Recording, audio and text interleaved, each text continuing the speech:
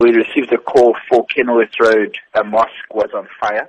SAPA, Durban Fire Department and rescue paramedics arrived on scene to find smoke billowing from one of the rooms in the mosque. Durban Fire Department quickly maintained the fire and brought it under control, then continued to damper down the hotspots. Fortunately, there was no injury sustained during the fire, and SAPS and Durban Fire Department are investigating as to what exactly caused the fire. Nobody was in the room when the fire did break out. As much as you say there were no injuries on scene, were there any people around the mosque at the time that may have suffered from smoke inhalation?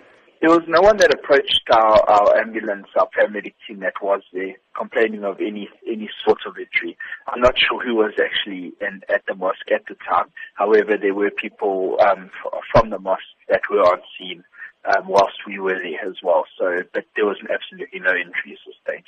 Can you talk to us about the construction of the building itself, or what is the extent of the damages? It's difficult to say at this stage. I mean, as per the pictures posted, there was significant damage in one of the rooms and the roofing, obviously. So it will, obviously, the assessors will need to assess exactly how much damage is caused.